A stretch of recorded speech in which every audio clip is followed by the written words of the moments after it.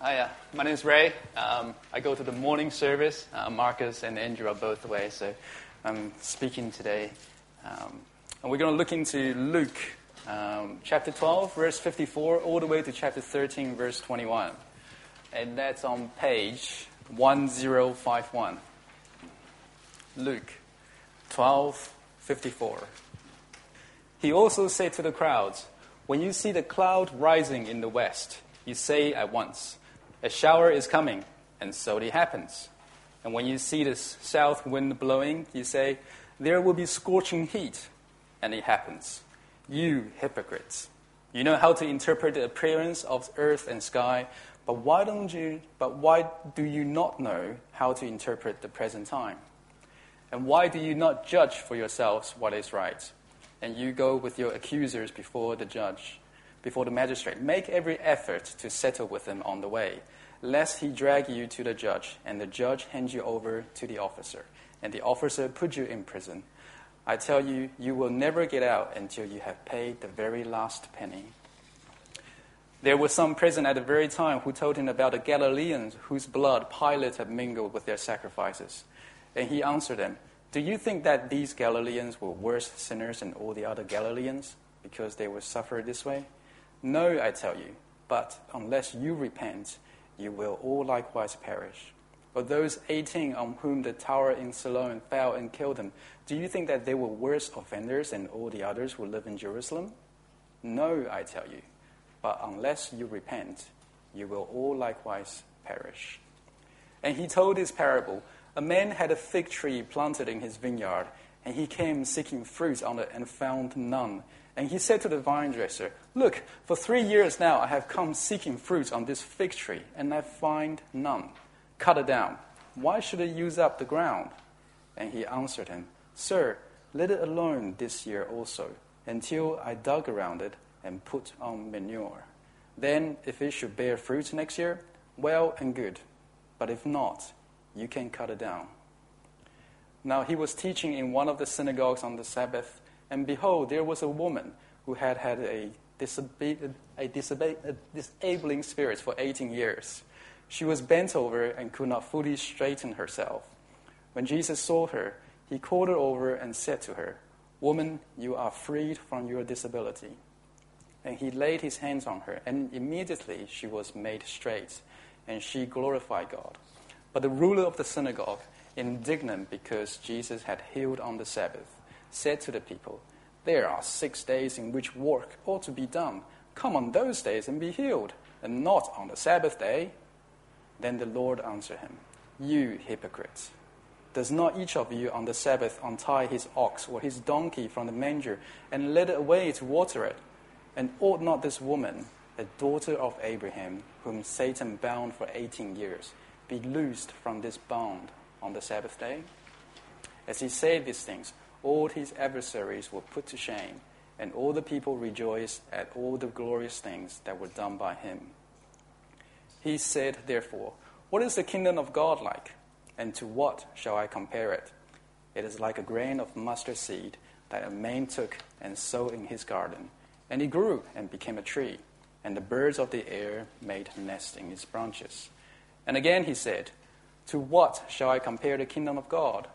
It is like leaven that a woman took and hid it in 3 measures of flour until it was all leavened." Right. In the Bible, the Pharisees is a group of people who constantly fight against Jesus. So as we read the Bible, we naturally think that Pharisees are incarnations of evil. They're little demons in human skins who goes around like bullies and scheme against humanity. When people see Pharisees coming down the street, parents will grab their children and run inside the house, close the doors and close the windows. Dog and cats and chicken will just fly out of the way, because the bad guys are coming. The Pharisees walking down the street. If you kind of like that image, it's like a Western movie. Or if you prefer a more modern-day image, we think that Pharisee, as they walk down the street slowly, one by one, the street lights, as they walk past them, they just explode, and the sparks flies up everywhere as they ushers in darkness and chaos. That's generally how people think about Pharisees. They are embodiments of evil. They are Satan's little helpers. Well, here I have, this is the summer book that I'm reading. It's about a bunch of people aiming to live righteous life. And this is how the book described them. It says, zealous for scriptures, scrupulous in their giving, dedicated to living untainted by the world's evil, fervent in anticipating God's deliverance, conscientious in obedience to God's commands. That's pretty impressive, isn't it? And the title of the book is called Extreme Righteousness. It's also a book about Pharisees. So which description is more appropriate? Let's hear what how Jesus described them. Jesus said in Matthew 5, verse 20, Jesus says, he was teaching a bunch of people in the crowd, and he said, unless your righteousness exceeds the righteousness of the Pharisees, you will never enter the kingdom of heaven. So one way to think about Pharisees is to think that they are actually an image of us, the best of us, when we are on our best behavior. But that's the problem. There is a gap between what's appearing outside and what's happening inside. And that's the first point. Self-justified rule-following produces hypocrisy. The first block of text warns us about mindless rule-following blinds us to our own sins. And there are events in life where its outcomes are very predictable. So Jesus used two such events to emphasize this point. Look with me at verse 54 and 55 in chapter 12. Jesus said to the crowds, when you see the cloud rising from the west, and Google Map tells us that the west of Israel is the Mediterranean, which means it will bring up moist air and therefore shower to Israel. And the wind comes from south, and the air will be hot and dry, because south of Israel is a desert, and therefore scorching heat will hit Israel. So the formula is, if event A happens, event B will soon follow. So if London Underground goes on strike, event A, traffic in London will be awful, event B. So what about this? When Jesus, God's chosen Savior and Judge, came to live among us, event A, the obvious outcome on the back of that event is saving and judging, event B. And yet, from chapter 12, verse 56 to 59, it seems that the Israelites were completely blind to who Jesus was. They saw Jesus stood in front of them doing jaw-dropping miracles and taught many heart-searching truth. And yet they were blind to Jesus' identity as the Savior and Judge promised by the Old Testament. Jesus' verdict of their blindness was hypocrisy. Verse 56. To fully understand the impact of Jesus' verdict, we need to understand why the Pharisees existed. Now, before Jesus came, for 460 years, God sent no prophet. Now, this is particularly alarming because never in the history of Israel, God has been silent for such a long period of time, especially when Israelites were being overpowered by the superpowers at the time. So we had the Persians, we had the Greeks, we had the Romans. Every superpower had a go at ruling Israel. So people decided to do something about it, and they started to form different types of groups. And they formed these groups for the common purpose of restoring Israel's glory. So we have the Sadducees, who wanted to restore Israel's glory and independence through politics. And then we have the Zealots, who were effectively revolutionaries. They want to rescue Israel from Rome by force, and their party policy was swords and muscles. And then we have the Essenes, who basically say, I've had enough of this, I'm getting out of here. So maybe let's pack our bags, go somewhere else, and start our new community there. Maybe God will join us over there. So that's what they did, the Essenes. And then we have the Pharisees, who thought that if I really, truly, madly, deeply obey God's rule in the Old Testament, and if I tick all the boxes on the list of righteousness, then God will be pleased enough with our dedication, and he will rescue Israel from the eagle claws of Rome. Just like what God has done many times before. Pharisees, they kept the rules, so that they can be rescued by God. Now, it's this particular understanding that blinded the Pharisees from seeing who Jesus was, from seeing Jesus as the rescuer who came to save them. They couldn't understand the fact that if their religious activities were sufficient enough to wipe away their sins, then there is no need for Jesus to come. And the fact that Jesus was here to pay for their sins meant that the religious activities were not the means to an end. No wonder Jesus called them hypocrites. If the Pharisees were truly repentant about their own sins and seeking forgiveness from God, they would have known who Jesus was, which means that their obedience was merely superficial. Their heart wasn't seeking God. So Jesus tells them, wake up, interpret the time, verse 56. Come on, judge what is right, verse 57. Think why I'm here. I come because you cannot deal with your sin, but your religious rules-keeping has blinded you from seeing the fact that you absolutely have an urgent problem with your sin, verse 58 and 59. Now, Jesus called the Pharisees hypocrites because they appeared to be dedicated to God, yet their heart was far away from God. Now, that was interesting, because we generally think about rebellion against God as flat-out disobedience to whatever God says. Sex, drugs, and rock and roll, and all that kind of jazz. But as the Pharisees had proven, we can also rebel against God by keeping all his rules and reserving our hearts from him. There's more than one way to rebel against God. And the second way is more dangerous, because it blinds us from seeing that our own sins and thereby preventing us to repent. The rule-keeping rebellion is more insidious because we don't even know that we're in trouble. We mistaken religious zeal for genuine repentance. Now let's go a little bit deeper. Not everyone can be the kind of hypocrites that Jesus talked about in verse 56. There are two very specific requirements to warrant that kind of accusation. The first is that there must be an understanding of the expectations. So Pharisee couldn't live like a God's people if they don't know what God's people look like. So requirement number one, you got to know what's expected of you. And the second requirement is there must be an aspiration to that expectation. So Pharisees couldn't be hypocrites if they didn't want to be God's people. So two requirements. First, you got to know what it looked like. Second, you want to look like that.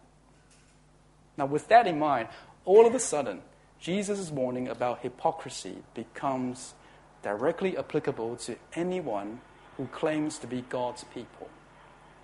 Now, these are the people who actually meet both of those requirements to being a hypocrite. Now, please don't mistake me for accusing anybody for being a hypocrite. I'm not accusing anybody for being hypocrites. But Jesus' warning is for everyone to watch out for hypocrisy in ourselves. Hypocrites attends church on Sunday, quiet time in the morning, talking all the lingo. Hypocrites turns Christianity into churchianity. Hypocrites believe that by observing the rules will store up righteousness, and righteousness will give them credit on their spiritual balance sheet. Hypocrisy is superficial obedience, and the heart is far away from God. Clearly, the Bible sees hypocrisy as a very major problem. And let's just think about this for a minute. We have 4 gospel books, Matthew, Mark, Luke, and John. And Jesus is the main character of those 4 gospel books. That's a given. And then the second most popular characters are the disciples. That's understandable as well. They're constantly appearing and asking Jesus for explanations about his teaching and actions. We need those things in order to know the full meaning of what Jesus is trying to tell us. That's understandable. But what about the third most common characters in the gospel books? They are actually the Pharisees and the scribes. So why did the gospel writers record so many accounts of Pharisees clashing with Jesus? I think it's because they want to warn us about hypocrisy. Even when we have God's word, the mindless rule-keeping can still blind us to seeing our own sin. And therefore, we must listen to Jesus' warning and examine our hearts, all the things in the Bible that tell us to do, they are very good. But if we think that by doing those things will grant us righteousness, then we've missed the point. We became hypocrites. And that blinds us to our own sin. It is Jesus who gives us righteousness. He came to save us from our own sins. Don't let that truth wander away from your heart. Not only does the hypocrisy blind us from our own sin, it also makes us self-righteous as well. Now let's take a look at chapter 13, verse 1 to 9. Now after hearing what Jesus said about hypocrisy, some people from the crowd seems to be following Jesus' warning that hypocrisy is hiding sin inside the heart. And since God will not let any sin go unpunished, according to chapter 12, verse 59, then they brought up two horrific news items involving people's lives being cut short by events outside of their control. They were effectively asking Jesus, did those people die because they were hypocrites? That they harbor sin inside their heart, and their sin finally caught up to them, and God decided to wipe them out. For both of those events, Jesus' answer was the same. He said twice in verse 2 to 5, do you think that these people were worse sinners than all the others? No, I tell you, but unless you repent, you will all likewise perish. Here we can see another symptom of hypocrisy, and that is self-righteousness. Because hypocrisy is based on the assumption of stacking up your spiritual credits, stacking up your spiritual wallets with your righteous deeds in order to pay for your own sins. Therefore, bad things happen only to those who deserve punishment. God is just. The worse the sinner, the more horrific the punishment. They deserve it. The knee-jerk reaction to all kinds of events was judgment. And did you pick up that sense of superiority that Jesus alluded to in his answer? Do you think that they were worse sinners than all the others? It's comparative. They try to put others down in order to make themselves look good. Sideways comparison is a classic sign of self-righteousness. Fingers is always pointing outwards. Fingers always wagging. Self-righteousness also makes people cold. Two horrific accidents have just happened to their own countrymen on their own land. The first one in Galilee and the second one in Jerusalem. And yet, there was no grief. There was no mercy and no grace. Their response was stone cold. And this is complete opposite to who God is and what God wanted for his people. Mercy and grace. The second half of Jesus' response corrects their thinking and urges repentance. He said, but unless you repent, you will all likewise perish. Jesus said, everyone's sinful, so stop measuring people with the Richter scale of sin. The question is not about who sinned more, so we can wag our fingers at them. Rather, if these things happen to us, are we ready to meet our judge? Therefore, the only sinner that we have to worry about is ourselves. And with that particular answer, Jesus grabbed hold of this outward pointing finger, bent it, and twisted inward. We are all sinners, and we need repentance. More than that, Jesus went on to explain that God is not a cold-blooded sin punisher. Rather, he is slow to anger and quick to forgive. But slow to anger is not the same as no anger. There is a limit to God's patience, and the patience is running out. Verse 8, verse 9. Leave it alone for 1 more year. If it bears fruits next year, fine. If not, then cut it down. God is merciful and patient. He doesn't want to destroy. His forgiveness always comes on the back of repentance. But the clock is ticking. Think about it. If God really is just that cold-blooded sin punisher, then there's no point in sending his son Jesus to warn, to suffer, and to die for our sins. He could have just wiped us out. In other words, God proved that he's merciful and patient the moment that he sent Jesus for us.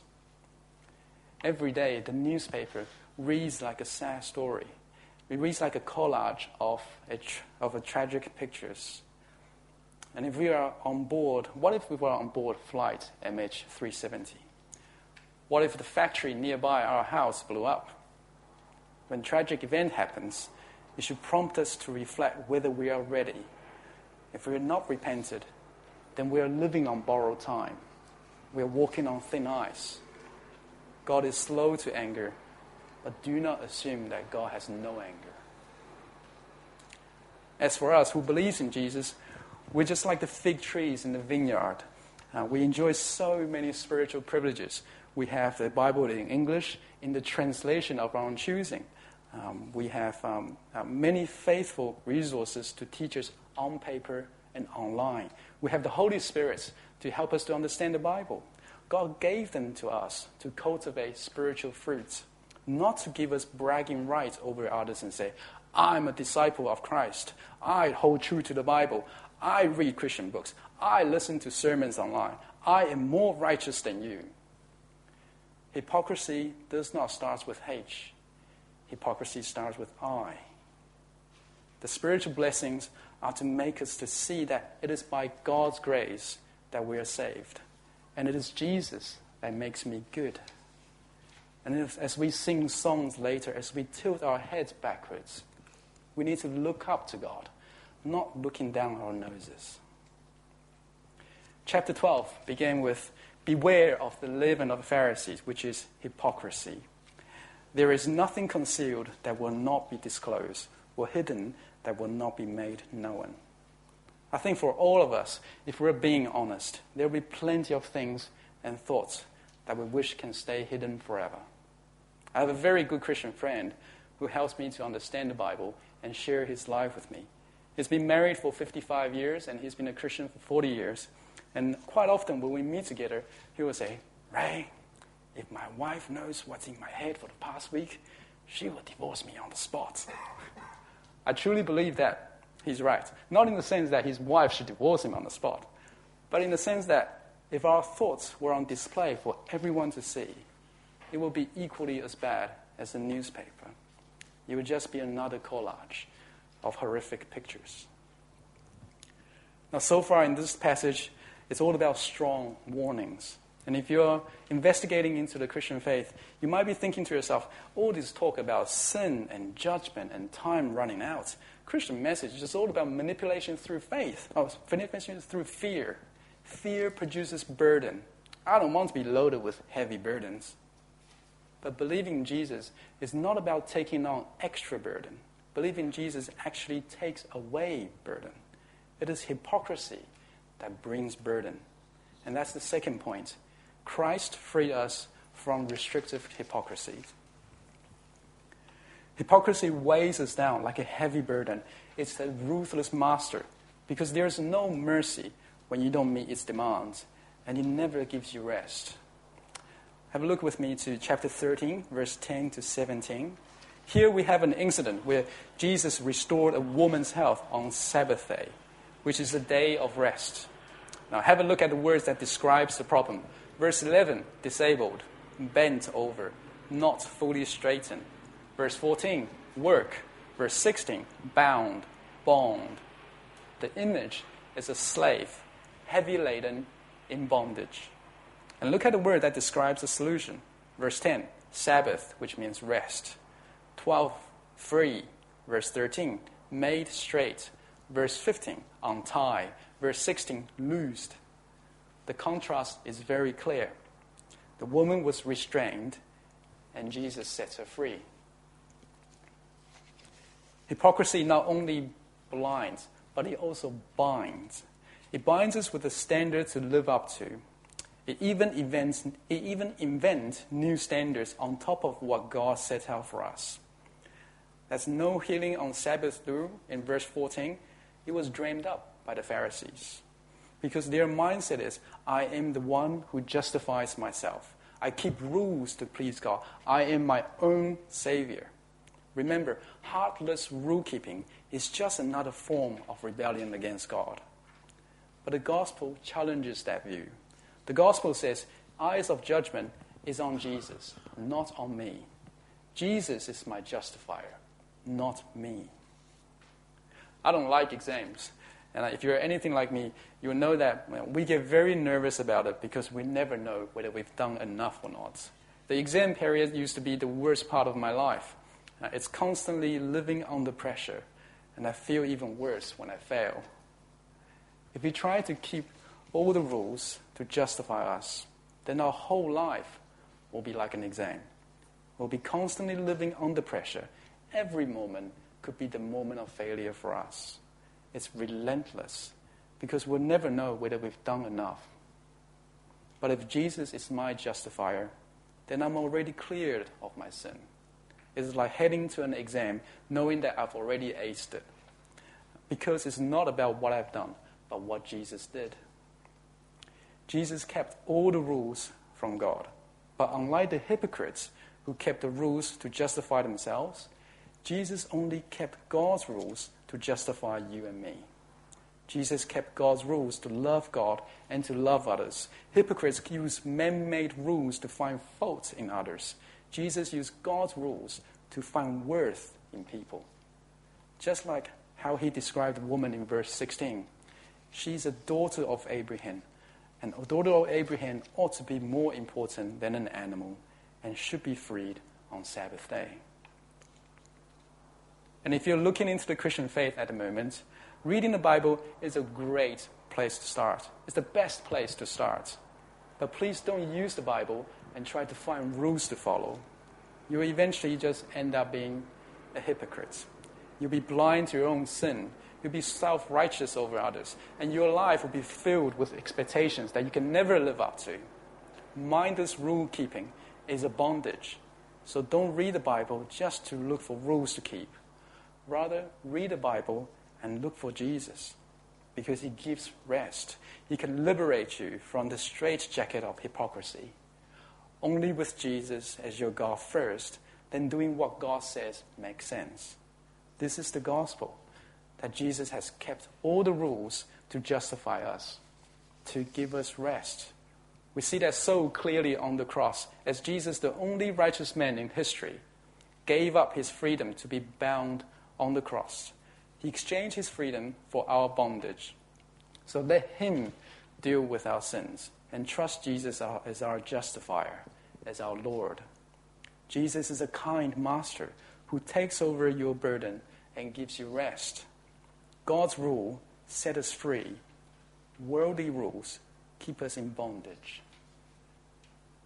And if we already profess Christ to be our Lord, we need to take warning from Revelation 2, our first reading, where God acknowledges the Ephesians church for standing firm in the world, but warns them for forgetting their first love for Jesus. Therefore, we learn that hypocrisy does not stop at the point where we receive Jesus. It's an ongoing problem. It's always lurking around and looking for ways to come back. So we need to examine our hearts regularly. Jesus is our first love when we accepted him. So let's remain it that way. Let's remain in relationship with him. But thankfully, this struggle will not last forever. And that's the last point. And one day, Christ will rule. Chapter 13, verse 18 to 21. Jesus used two parables to describe the kingdom. Both parables tell us the same point, that the kingdom of God starts off small, but will eventually covers the whole earth. And as Jeremy has illustrated earlier, a mustard seed is the smallest seed known at the time. The first parable says that the kingdom of God is like a tiny little seed that grows into a big and solid tree. The second parable, Jesus picked a huge amount of flour for illustration. 3 measures of flour is about 50 pounds of weight worth of flour. So a pinch of yeast can eventually permeate the entire loaf. For both parables, growth is the same. The kingdom will start off insignificant, but the growth is guaranteed and will ultimately reach to a point of maturity. God has a plan to grow his kingdom. And one day, when the kingdom reaches maturity, the time is up and its king will come. By then there will be 2 groups of people. One group will be in jubilation, and the other group will be utter terror. their ultimate destiny couldn't be far more apart. But there's one thing common about these two groups of people, and that is the time to change their mind is over. Time is running out. Seize the day to examine our hearts for attitudes of self-justification, which leads to hypocrisy that blinds, binds, and weighs us down with demands. Jesus offers freedom from bondage of hypocrisy. Join his kingdom and trust him as your Lord. If you don't know Jesus enough and have questions about him, can I invite you to come and speak to me or speak to anybody or speak to the person who brought you along so that we can sort something out. Now, why don't we spend a couple minutes to reflect on the message? When the music starts, let's stand and sing.